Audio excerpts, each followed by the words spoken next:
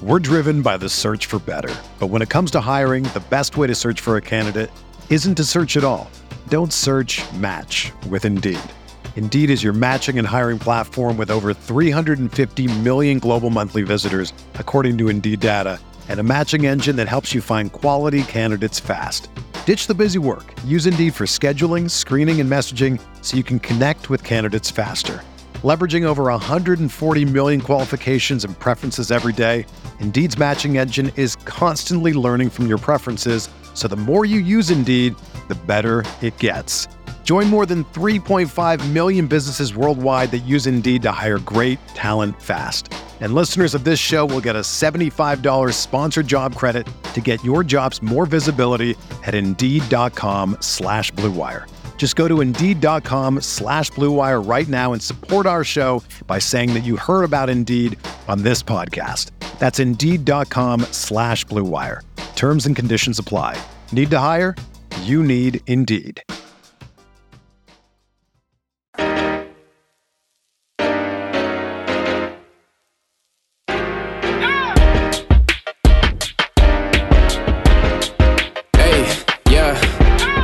Feel like Kobe in the fourth quarter. This is the Day More NBA podcast brought to you by Prize Picks, coming at you Wednesday morning. It's February 7th, and it was another late game, blown lead by the Wolves that we have to discuss here on today's show. I got Chris Hine from the Star Tribune here with me in Chicago. Chris, it's February 7th. Since January 7th, the Wolves have lost 7 games in which they held leads. In Dallas, on January 7th, they had a 6-point lead and went on to lose by 7. In Boston, they had a 9-point lead and went on to lose by 7. Against Oklahoma City, they had a 12-point lead, went on to lose by 6. Starts getting worse. Against Charlotte, they had an 18-point lead, went on to lose by 3. Yep. Against San Antonio, 15-point lead in the fourth quarter, went on to lose by 1. Against Orlando, they had a 17-point lead, went on to lose by 2. And then last night, against Chicago, they had a 22-point halftime lead. The lead was as big as 23, and they went on to lose this one in overtime. As I saw Sam Quinn point out on Twitter, the sum of those deficits in those 10 games that they have blown equals 100 exactly. That's obviously not what you want. Chris, in your questions to Finch and the players in the locker room last night, you had one pretty clear theme to your questions, which were, is there a theme or a trend to these losses that they can point to? It's a very Kurt Hapley way of explaining it. The theme is, what is the theme? What answers, I guess, from that stood out to you? I have the Finch clip one. I don't have any clips from any of the players or anything, but what stood out to you from the themes that they brought up to us? Yeah, I think the biggest thing that we can see is, and I think it might have been Rudy who was talking about this, is they play well, they get the big lead, and then it's just like, okay, well, we don't have to play as focused on offense. Maybe, just guys start trying a few things. The ball stops moving. It gets more ISO heavy, ISO happy. And then that leads into their defense as well, which tends to lag. And I think that's what I've noticed. And I think, that was kind of confirmed last night. To me, I actually, in my gamer today, I kind of compared it to the Atlanta game. Yep. And they had all the trappings of that Atlanta game from earlier in the season, which it seemed like they had learned from after it happened, and now they're repeating the same mistakes. Offense played great in that game, big first half lead. Second half, somebody gets hot. DeJounte Murray got hot in that particular game. Kobe White gets hot in this one. Offense dies, defense is affected by that, also dies. And then all of a sudden, it's like you can't stop the avalanche coming downhill. That's to me is like the biggest difference, where it's like they seem to learn from that Atlanta game. They seem resolved not to want to have that happen again. And so for 2 months, they were pretty good at that. And now the last month, it's been, no lead is safe with this team. And they haven't relearned that lesson. You would have thought games like Charlotte and San Antonio maybe would have sent a message, but instead they've just dropped 2 more just like it after they've built even larger leads. Yeah, it's fair to say I think the trend is getting worse. I mean, if we just go through those numbers, the numbers of the leads get bigger that they, have blown over time, which I think, to some extent signals, a little bit of a phobia of that as it's going. They pretty clearly, came out of the third quarter in neutral. And then I think it was like 3-4 minutes into the third quarter, and that 22-point lead is down to like 10. Yep. And then that kind of fear agita, whatever, seems to kick in some. It triggers a sense of urgency, but not necessarily in a positive way. It I don't know. It kind of triggers the urgent worst tendencies of this game. In a lot of ways, and I don't think this is an issue completely to subscribe to the young guys on the roster. I think particularly in last night's game, and particularly in the first half, I thought Ant and Jaden, they played great in the first half in particular, but they have been part of the trend here of blowing these leads, and part of that is it's somewhat understandable in the idea that they're 22 and 23 years old for the Sunday paper. So before this Bulls game, you wrote about that. Particularly with Jaden McDaniels and Anthony Edwards in this role they've kind of been thrust into, given this team has been, microwaved through the Gobert trade into a really good team in the Western Conference, but also throwing those two into really major roles that require, it always seems like pejorative to say like maturity. I don't see Ant or Jaden to be like immature people necessarily, but some immature behavior on the court, wavering effort levels, wavering execution, all those sort of things. And your point was, this was the risk of the Gobert trade was, tucked behind all the draft picks. And we were talking about, that's a lot to give up for Gobert. We did all acknowledge this is going to make, even last season before, we're like, this is going to make the Wolves a good team. And when we talked to Conley and Finch, they were like, it's going to be really valuable to have Edwards and McDaniels playing in competitive basketball very early in their career, playoffs year after year. That was, part of the motivation of the Gobert trade. But so as to be able to get to that point, to have the chance to prove it in the playoffs, Ant and Jaden are such a big part of that. And again, I'm not hyper focusing on them in particular in the Bulls game, because I think that was a sort of a team-wide thing. I think just broadly, this blown lead was a little bit different than the Charlotte, the San Antonio, and some of the other ones. Yeah. But I'd like to talk a little bit about that concept of thrusting Edwards and McDaniels into this role at such a young age that they're really counted on, so as to be able to deliver. I guess I know what inspired that story, but what was sort of the thought process going into that?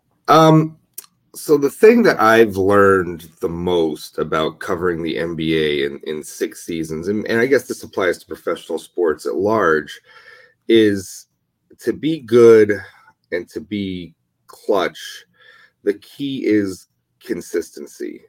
The key to being a good NBA player or a great NBA player is how often can you reach the top of your potential or play well on a night in, night out basis. It's not reaching like superstar heights one night and then, lagging for the next 3 or 4 games. The key to being successful in the NBA is, can you be really good every night? And so young players do not do that in the NBA. Yeah. And especially in late game situations, the key to late game situations to me is also consistency, in that you just do what you do normally. Yeah. And that's the key to being a clutch NBA player. Reach those levels that you're capable of on a consistent basis. So for every time you have a game like Oklahoma City, where the win on the road, where the late game situations, Anthony Edwards' decision making looks great. Jaden McDaniels hits a big three, tips in a bucket. That was like the antithesis to everything that's gone on the last month. That should be acknowledged, right? These guys have not been zeros in this. It's not like this it's like you ask yourself, it's like, why can't that be more the norm? Mm-hmm. And it's just because it's youth and it's inexperience and it's still being relatively young in the NBA universe and not having enough muscle memory for what to do all the time in late game situations. You could say, well, hasn't it been like 2 seasons of this? And yes, it has, or 3 seasons if you want to go back pre-Gobert. But one of the things I put in my piece is that, especially as it relates to Ant being the leading scorer and the main person with the ball in their hands in clutch time, this doesn't happen where some of these star players don't get to the finals at 22 years old. They don't, deep playoff runs when your leading scorer is 22 is not a thing that really happens in the NBA. It's more the exception than the rule. And in recent years, you've had to have been at least 24, like Devin Booker and Jason Tatum were 24 when they led the Suns and the Celtics to finals appearances. Mm-hmm. So I think you just have to look at the age curve of the NBA, how long it takes for young players to really develop what to do in high pressure emotional situations in a game. And I think what the Orlando game displayed was that Ant and Jaden have a lot to still overcome and learn. Ant picks up a technical in a tie game with less than 7 minutes left. And then Jaden committed, a third foul in a late game situation. If you go back to that Brooklyn game, San Antonio, and then Orlando, kind of his third foul in a late game situation that proved huge. So again, you could say they should learn by now, they should know by now, but some of it is also just the natural maturation of being young players. In the NBA, it takes time. I know people don't want to hear that, but that's what I've learned in 6 years of covering this league. It does take time for young players to mature, and it takes multiple years. Mm-hmm. And unfortunately, the trade put that burden on them very quickly. Now, it should benefit them in the long run. By the time they hit 27-ish years old and reach the peak of their careers, you hope to have some of that stuff figured out. But for right now, with this team, they're still going to have growing pains because you're counting so much on these two guys, one being so important offensively and the other being so important defensively. Yeah, it's just as humans, right? Being younger, it sticks out because I remember this was in, Finch's answer. I just listened to it is the consistency of focus and intensity, that it's rare, very rare that a 22-year-old player will bring that, night to night in the league. It's more common in somebody who's 36 years old, like Mike Conley. I think Gobert is very good at that at 31 years old, but that's, almost a decade plus in Mike's case of experience on those guys. And, and Rudy's almost 10 years older than both of them too. But I think that's what it is. I think that's where the youth shows up is in, yes, that there's execution issues, but it's also the focus and intensity. And I'll play that clip from Finch when you ask what the themes are here in these losses.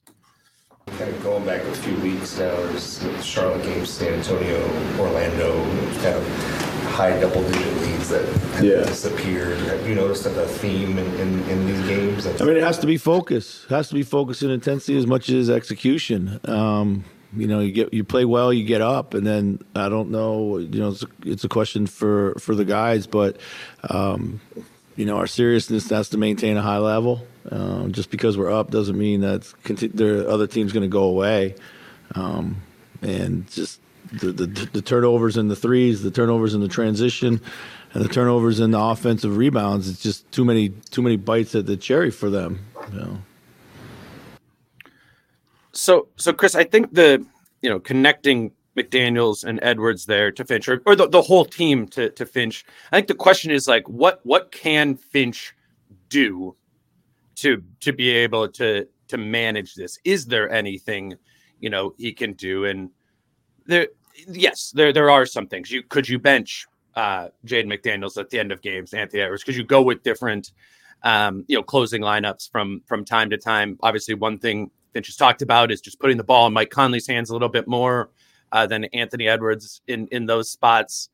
What do you make of that whole sort of like idea of what Finch can do here when we acknowledge that part of this is just the fact that they're young and they can't consistently do it right now? How do you go about managing that as a coach when, if it's tomorrow in Milwaukee and you're in this situation again?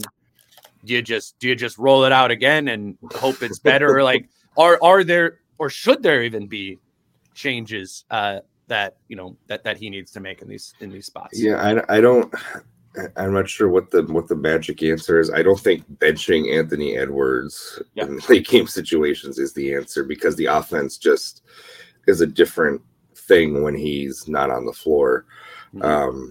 I did notice, I think I want to say maybe about 3 minutes to go, kind of right before it got like to the final possessions of regulation, but it's still kind of crunch time. There were like 2 or 3 possessions in a row where Ant didn't touch the ball. Yeah. And they were running stuff for Carl to try and get Carl some open looks or a look in the post. And eventually it paid off because he had like, there were only 2 buckets down the stretch. He had the 3, and he had the post up. But I think he did miss 3 other. He also missed a couple. Yeah, exactly. No, it's a good distinction. Maybe we saw a little bit of that where it was like, I mean, it's tough to say Ant shouldn't touch the ball on a possession like that, but it's like, okay, we're just gonna work through Carl here for this possession and see what happens. We like the matchup with Carl, try to get him a look instead of always having it in Ant's hands. Look, some of the stuff with Ant, they ask so much of him throughout the course of a game, right? That is a lot of bandwidth that Anthony Edwards is eating up in the course of a game. It's a lot of mental energy. It's a lot of physical energy, right? Yeah. And, it plays into, I think, the moments of lack of focus that you might see out of him, because they are just asking him to carry so much of the burden offensively. It's a lot to handle. Yeah. And I think maybe alleviating some of that in late game situations, not always having him have the ball in his hands on every single possession, always relying on him to make the right decision, is one way to take a little bit of that pressure off of him and work a little more through Carl like they did last night. Now it ended up in a loss, but it's the process, right? Right. I think they call the timeout at 5:19. Mm-hmm. Mike Conley checks back into the game then, and so it's starters to close the game, and it's a timeout. So they have a specific action drawn up out of the timeout. It's a pick and pop between Conley and Towns.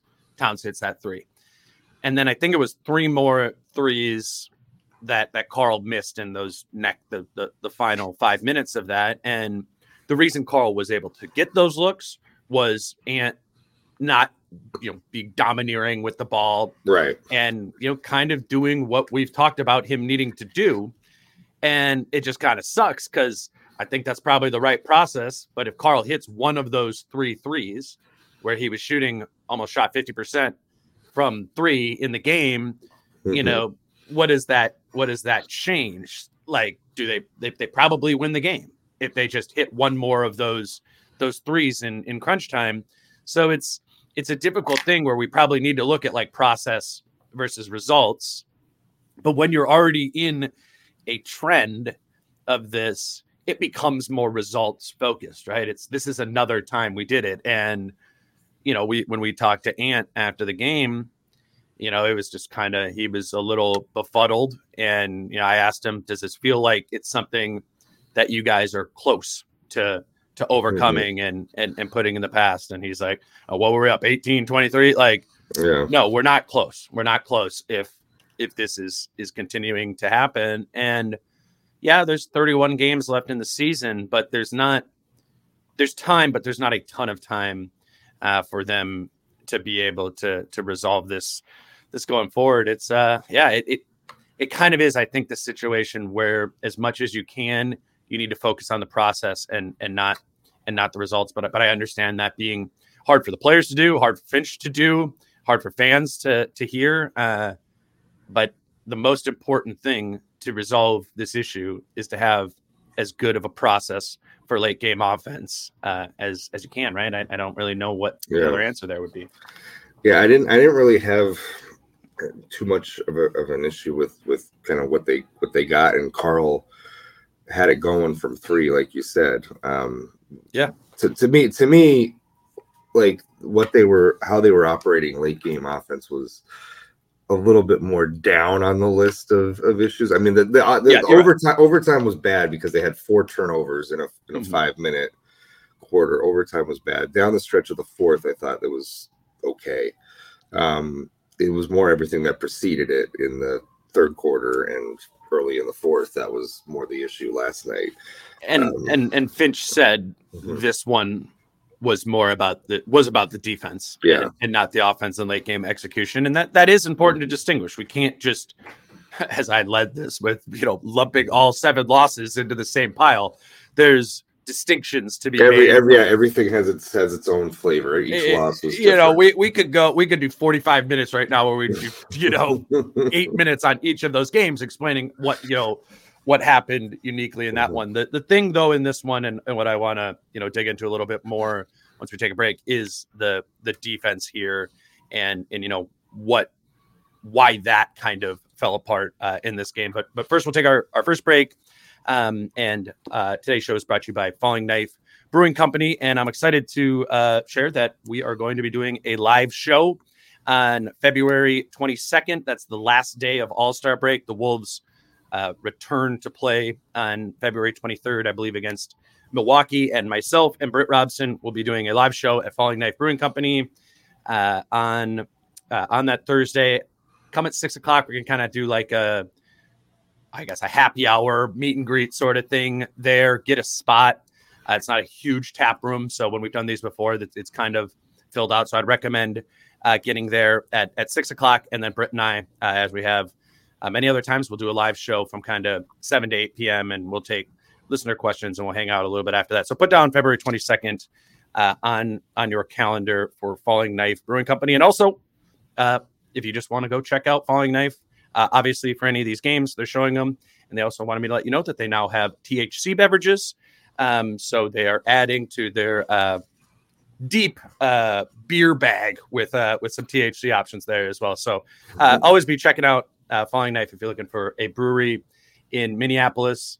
And then Chris, quickly, this is my plan for the Super Bowl, is I am going to get one Super Bowl related pick from each of you, Jace, Kyle, and myself. And that is going to be our slate. Jace's was Brock Purdy throws an interception, which I know might hurt your feelings or something. But what do you I don't disagree. Like Well, obviously I'm rooting for the Niners, but it's so hard to pick against Patrick Mahomes. So he's a free square for Prize Picks. It's more or less than half a passing yard. So that one will be in ours. Jace put in the Purdy interception. I feel pretty confident about over 0.5 passing yards for Patrick you like Mahomes. that one? I like that one. That's a good pick. What else we got here? It's hard for me to see the screen. Well, I mean, is there just like a matchup wise in this, or like do you like IU in particular, or just from, I know you've been thinking about this. Kittle, I have. What's Pacheco at rushing yards wise? That was 67.5 rushing yards. I'd go over on that. Okay. All right. Yeah, I think he goes. The Niners' run defense has been what is susceptible. You know, they allowed Aaron Jones to have a big game. Gibbs and Montgomery had, big games before the Lions stupidly abandoned trying to run the ball in the second half. Yeah.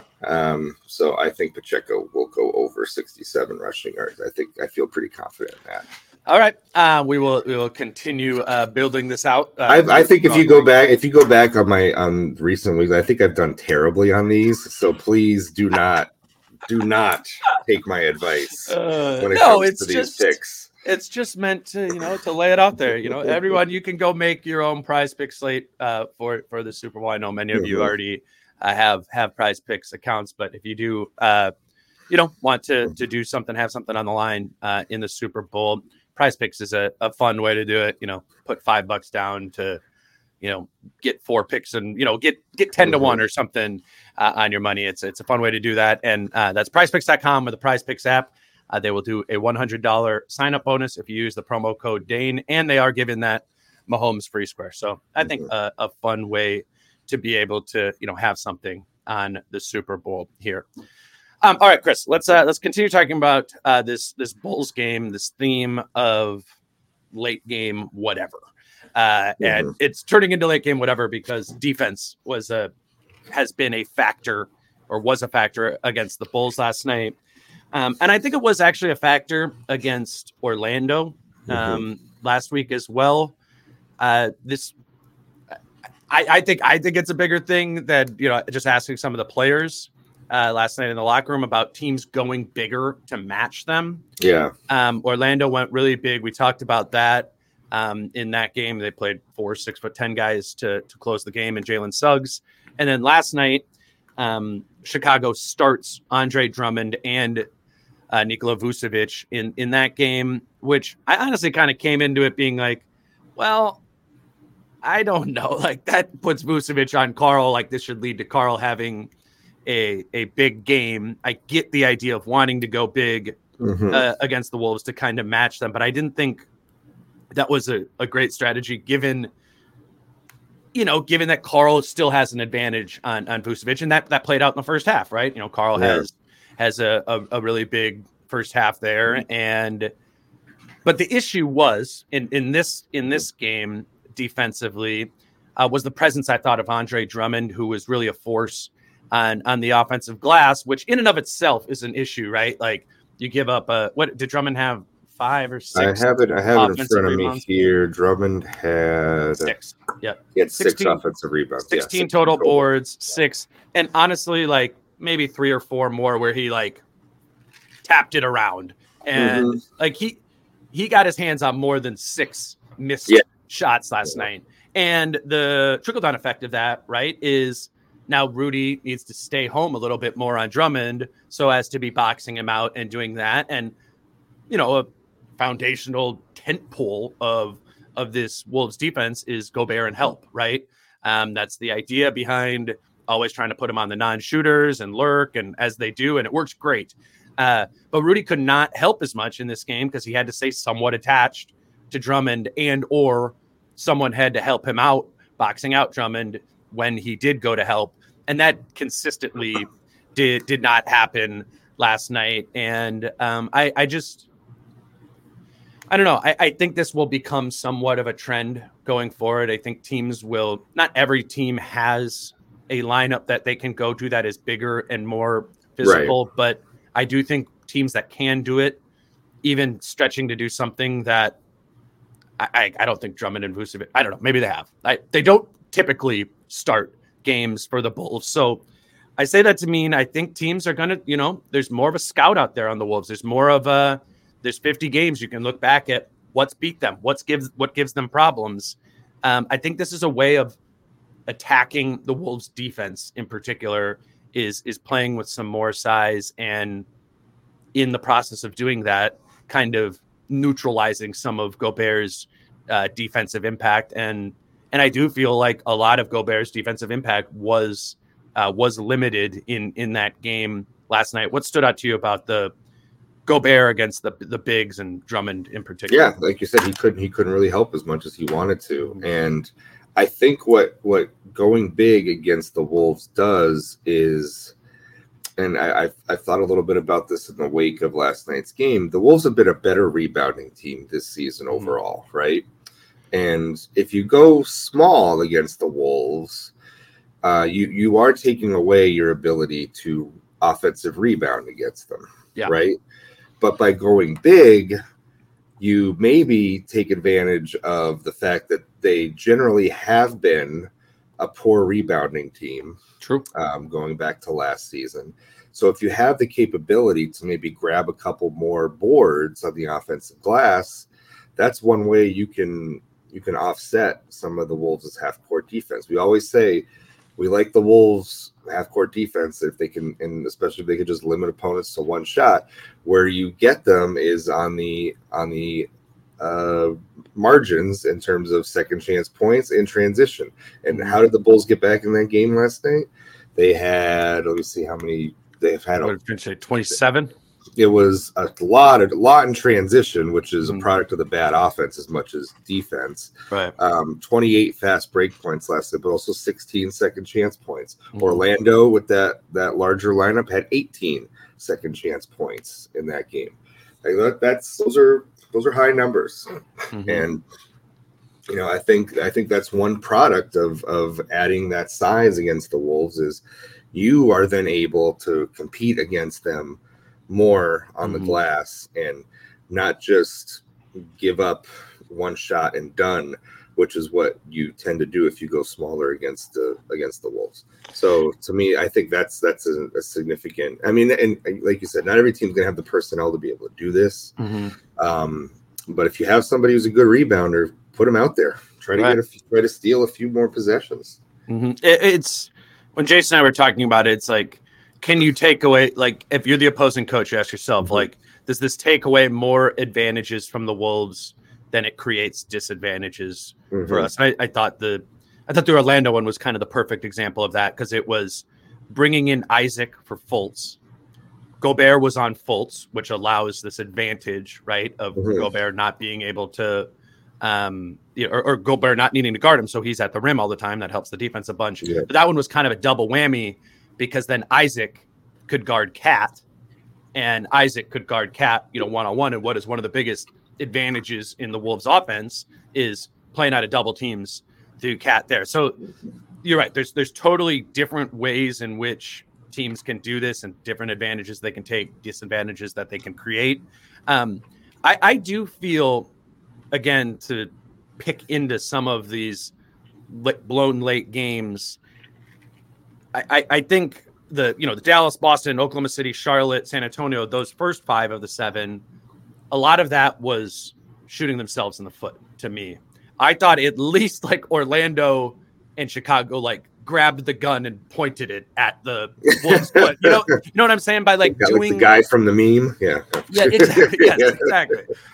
So I don't think this is, again, these blown late games are not all created equal.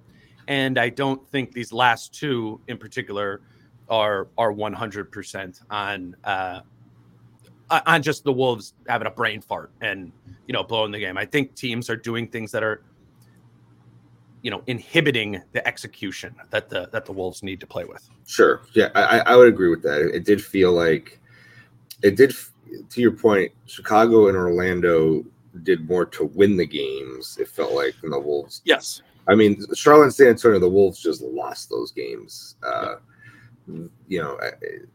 Last night in Orlando was a combination of both. And it's especially, the old habits tend to creep up when you lose the focus, if you lose the intensity. And you could they've always been vulnerable to transition. They've always been a little vulnerable to offensive rebounding or allowing offensive rebounding. And so when you're not minding what you're supposed to be doing, those are the first things that can go.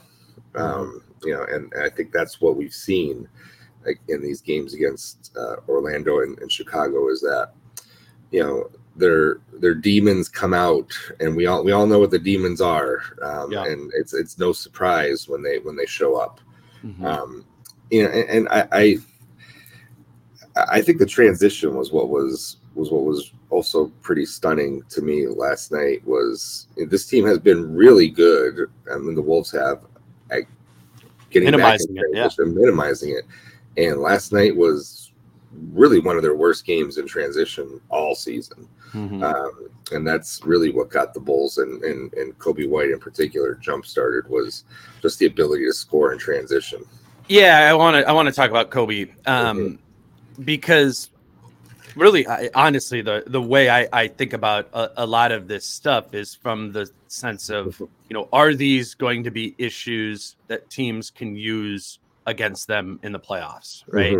Is this a really good idea to play two bigs against them and be on the offensive glass? Will that hurt them? Whatever it might be. And I thought another one, particularly late in the game, and granted, Kobe White got rolling by playing in transition earlier in the second half. But a big part of the end of that game in the fourth quarter was the Bulls, and specifically Kobe White, kind of incessantly hunting Karl Anthony Towns in pick and roll game, that's just something that's going to happen in the playoffs, not specific to Karl.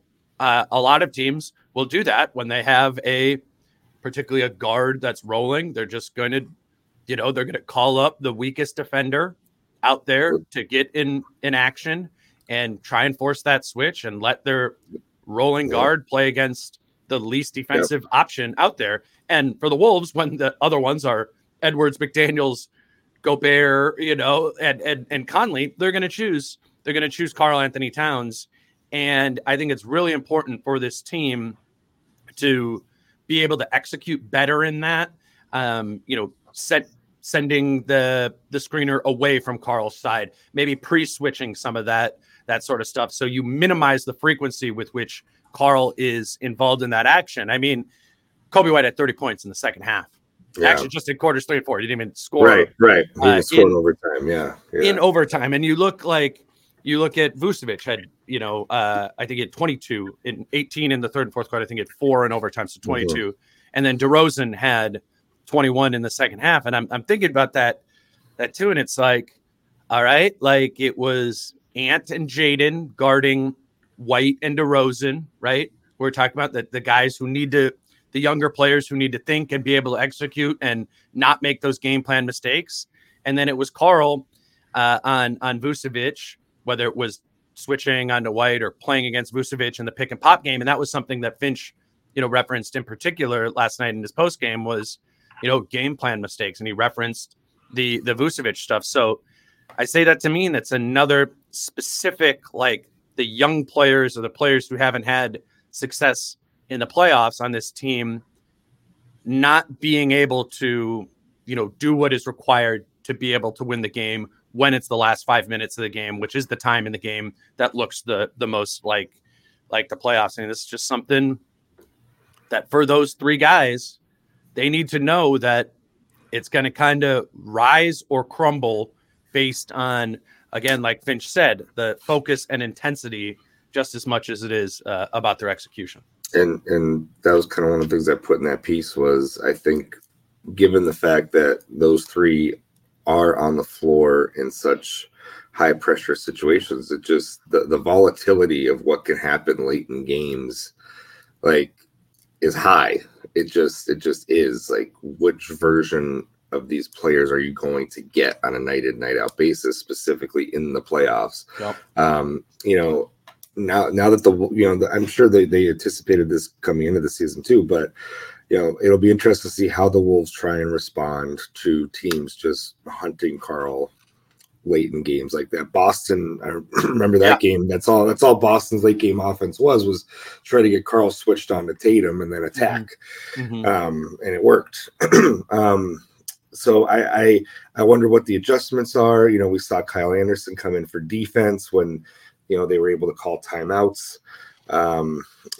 So at least for the very end of possessions, you're able to get Karl off the floor, maybe for the last one or two when you have to call timeouts. But for the other preceding 4 or 5 minutes of crunch time defense, teams are starting to neutralize what the Wolves do best. So, we'll see what the coaching staff has to offer.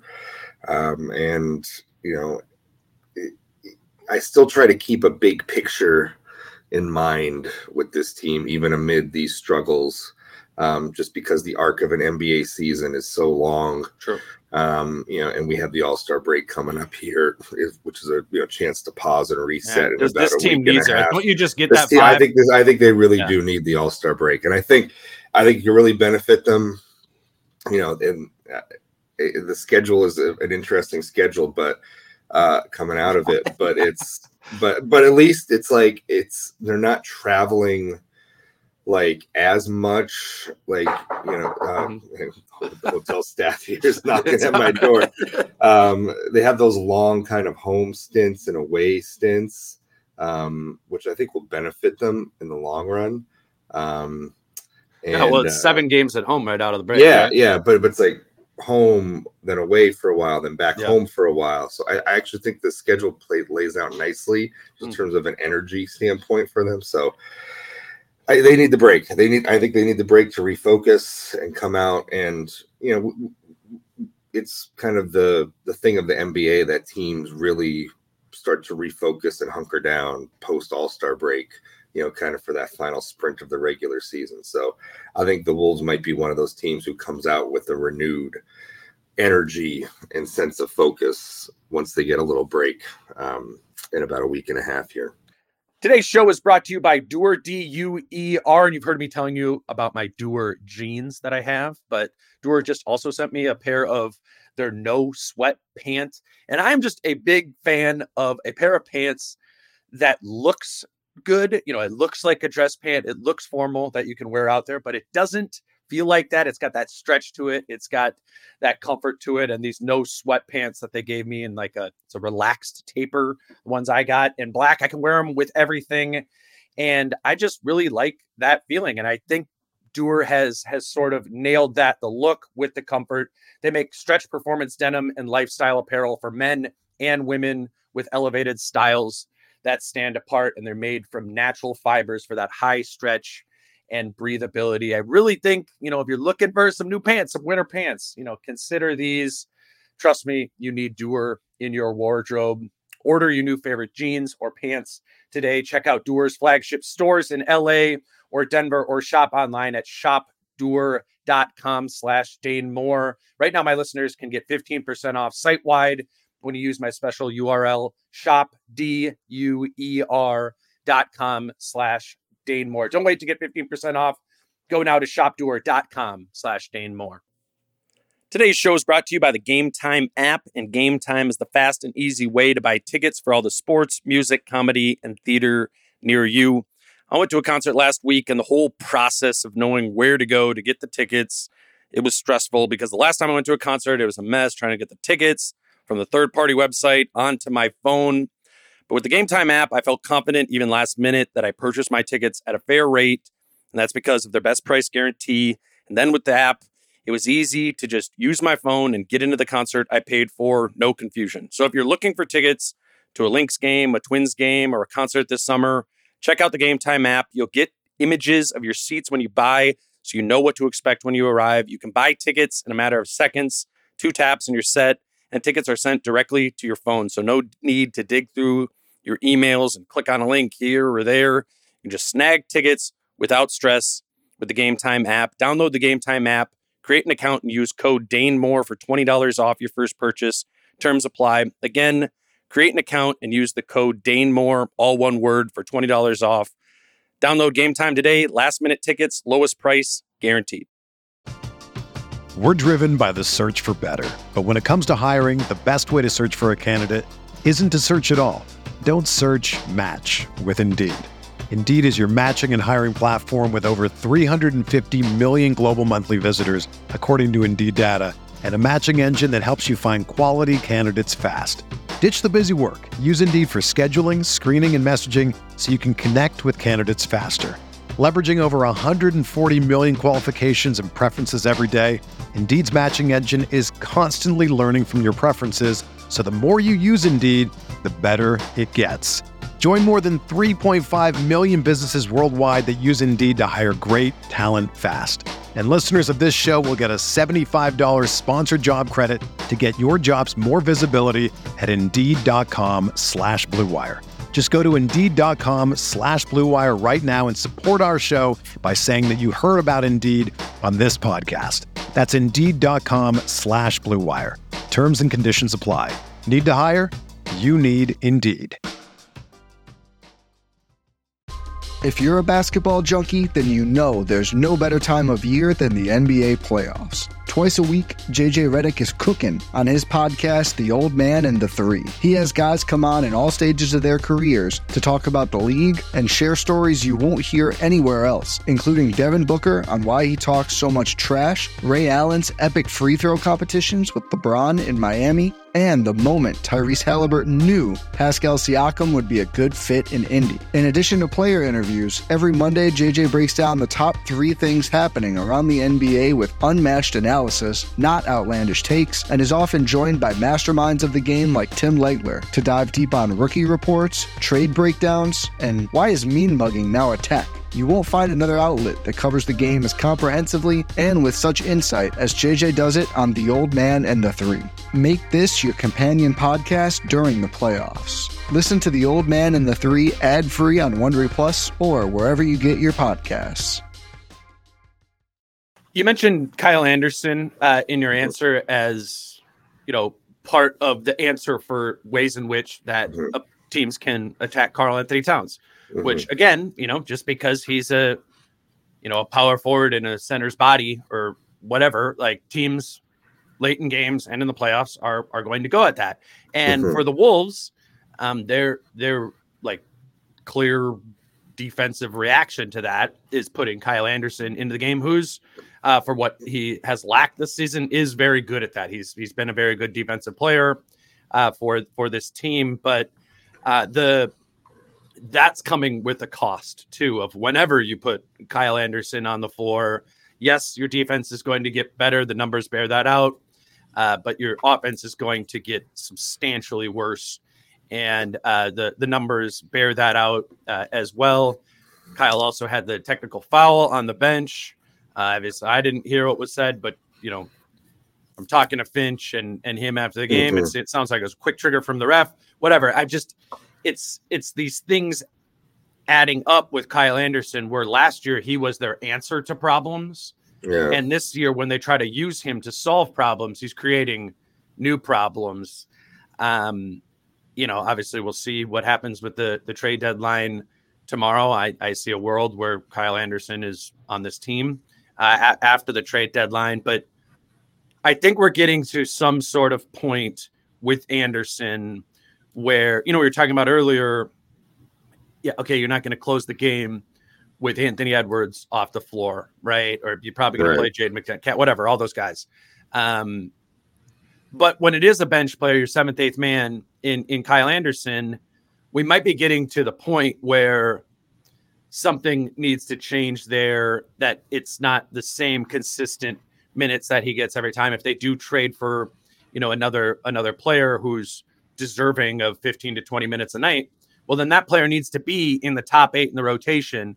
And Kyle Anderson's play, I'm not saying he needs to be banished from the rotation, but there's becoming, a case to be made that he maybe doesn't need to play every single night for this team, even though he provides somewhat of an answer for these defensive issues when teams are going at Karl Anthony Towns. I don't know, man. It's a tricky topic with Kyle Anderson, right? I come back to what happens, a couple times a game, watching these games, and it's like I don't think Kyle is as bad as or playing as bad as what the Twitter fan base was tweeting all through the game last night. As usual, I think there tends to be a little overreaction on social media, but I will say that sometimes it's a little hard to watch when the Wolves have an offensive possession and Kyle's in the corner and the ball swings to him. Yeah. And what would normally be an open look at 3 for anybody else, or for players that have been here in the past, like a Taurean Prince or Malik Beasley, the offense has generated an open look in the corner for somebody, but he just is reluctant to shoot it or doesn't want to, can't shoot it, whatever. And then he instead goes off the dribble, and it's like now you're trying to find another look on offense. You've already generated what should have been an open look. Yeah. But now you're trying to find it again. And I think that's where I kind of cringe and twinge when I'm watching kind of what the offense looks like in those Kyle minutes these days. It's just what should be an open look from three is not. And I think that hurts the offense as a whole. I think there's a pretty basic way to think about the opportunity cost of that, right? Like the average corner 3-point shot in the NBA goes in 39% of the time. That's not the expectation with Kyle, obviously, but you think about that and you're like, well, if that was even a 33% proposition, right? That's the equivalent of about a point per possession, right? 3 times 0.33. And so then when Kyle goes off the dribble, abandons this, what should be a point per possession opportunity, and goes to the basket, and creates a shot. He needs to make that shot off the bounce at the basket at a 50% clip. And Kyle's actually somewhat pretty decent at that when he does get to it and get to the shot. And I think he can make that at a close to 50% clip. The issue, though, that's drives it down more, is he's also going to turn it over in those situations. So even if it is, the pump fake and go to the basket when he gets the shot off is a 50% proposition, which it probably isn't, but whatever, we'll use round numbers here. It goes down because he's having turnovers out of there as well. Not to mention it craters the whole spacing of the offense. And to that end, we're creating too big of a negative proposition here that as good as his defense is, it does, it does not outweigh it there. And I think there's value in having Kyle Anderson on this team going forward, but if they don't trade him at the trade deadline and do get, one of the guys for a couple second round picks, it doesn't need to be Kyle has his 20-minute a night role a night until something else shakes out otherwise. In my opinion, this is just it seems like it's hurting more than it's helping when he's out on the floor. I think last night too, and you look at the box score and it was 1 for 2 with 1 turnover, so he wasn't even that high of a usage, hardly at all. And what was it, 16 minutes, I think. The minutes have gone down. We should note that it's not like Finch has just been okay, here, 25 minutes a night, no matter what. I've noticed that there's been some clearly he's down to. You and I were talking about who's the sixth man on this team last night when we were sitting there. We both kind of came to it's Nikhil, which Kyle's pretty clearly the 8th man on this team at this point in time. It's we'll see what happens at the deadline. And if that person ends up getting used, and it's it's obviously going to be more of a scoring, shooting type or backup point guard role. So they're thinking offense first with whatever player comes in here. And whatever player it is that comes in here and they catch it in the corner, it's going to be the 33% proposition. Which is why I'm a little stunned that we don't at least get a little more run out of Troy Brown. Sure. Because I think Troy Brown will be, in a situation like that, shot ready and able to maybe knock down some of those open looks and he did earlier in the season when he was getting some time. So I wonder if there's more of this and more of those kind of struggles, does it cause Finch to even go a little more radical in terms of cutting Kyle's minutes, and especially if whatever acquisition comes in here kind of maybe fits in and boosts the bench offense a little more, because they need that right now. They had almost nothing from the bench last night in terms of scoring. It's so up and down right now with the bench production. It seems like we're at a point where some sort of at least small shakeup needs to happen to the rotation or something. We talk about the late game offense, different guys playing. It's good that the deadline's tomorrow and that something can come out of that, because I think they need a spark either from a roster change or from Finch as not a huge we're not talking a huge rotation overhaul or anything like that, but I do believe there are at least a few small adjustments away from making this work. Chris, the last thing I do want to talk about, as this is, happening in a lot of these games that they've blown, is when the games fall apart in the fourth quarter, it's really overshadowing really good play in the first half. Obviously, the Charlotte game where Carl has 44 in the first half is the prime example of that. But specific to last night, the first half from both Ant and Carl was good. It was the rare both guys rolling at the same time. They had 41 points combined at halftime, 7 for 11 from 3, 6 for 11 from 2, 9 boards, 5 assists. And then I think they only had 22 points total in the second half and overtime combined. Specific to the Ant, that was a game, and for 2 games in a row, the Houston game and this one, where Ant again had extended stretches of looking like a superstar player.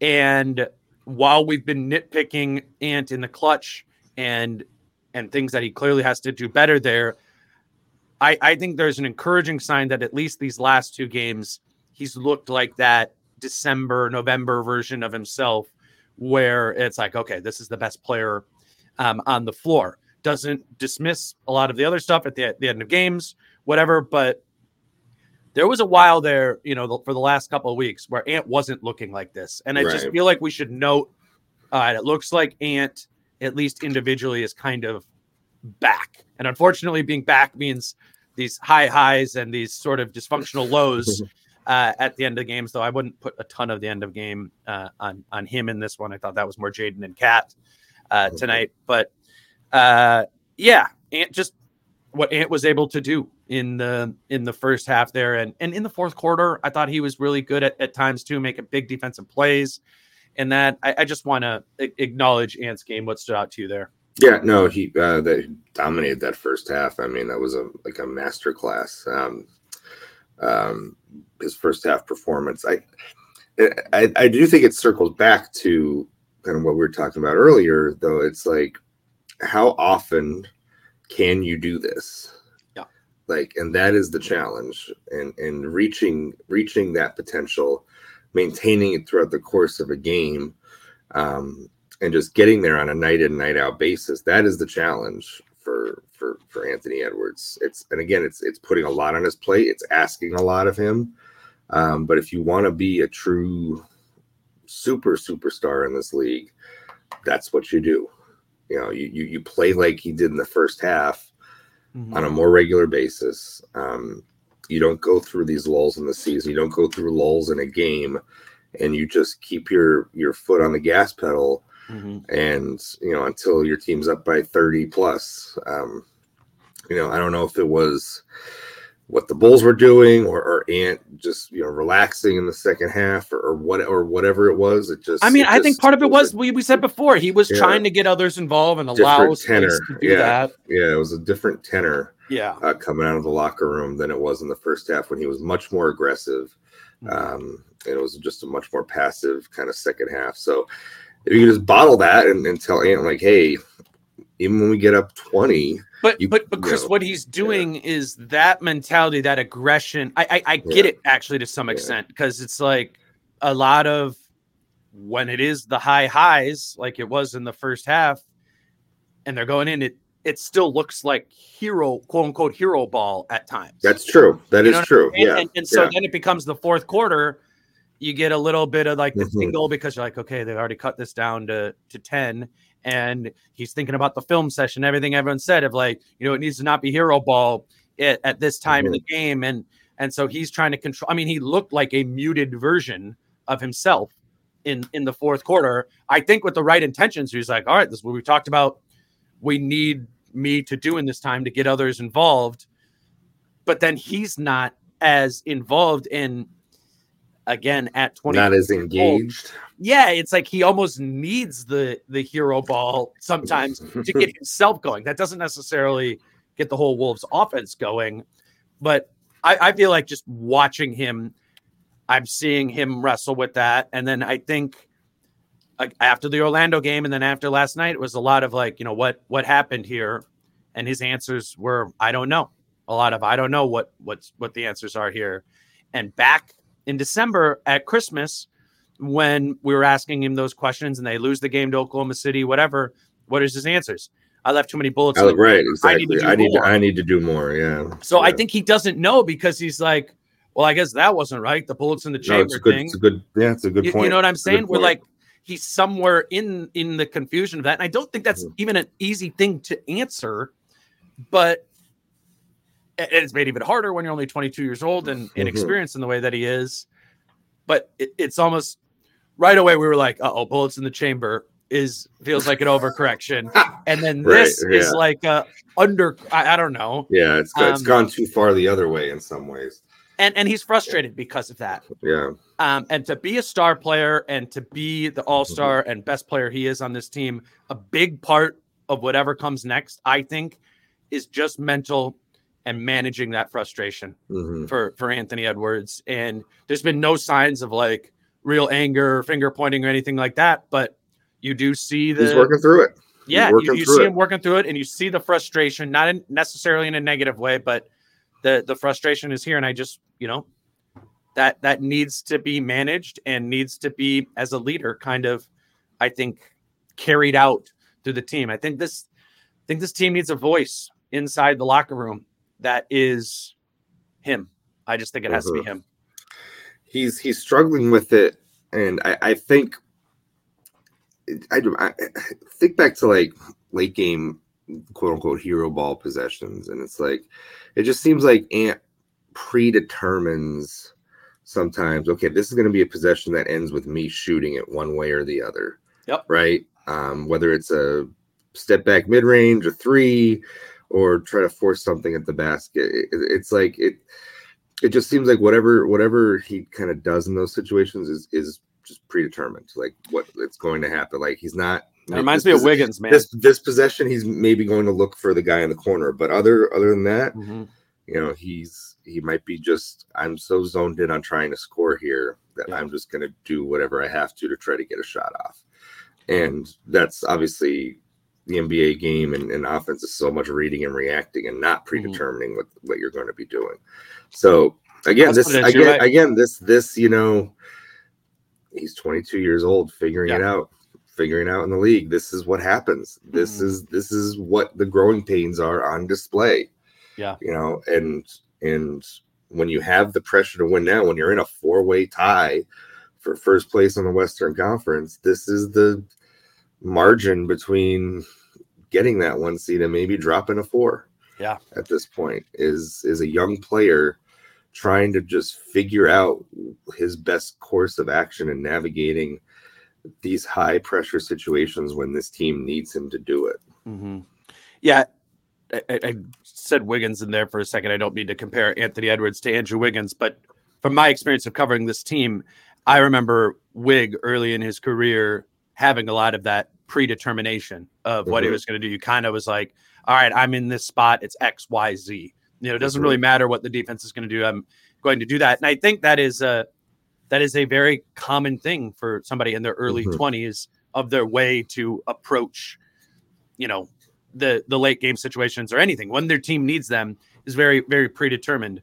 And that is something I think Wiggins as an example that comes with time, particularly when like Wiggins and like Edwards, you're supremely athletic, where if you do just do X, Y, and Z, you're probably going to get to a good look, or you're just going to be able to rise, not a good look, but you're going to be able to get to a look there. And so, it's just, and this ties back to the whole beginning, probably a place to wrap. It's ultimately about how fast is this going to happen?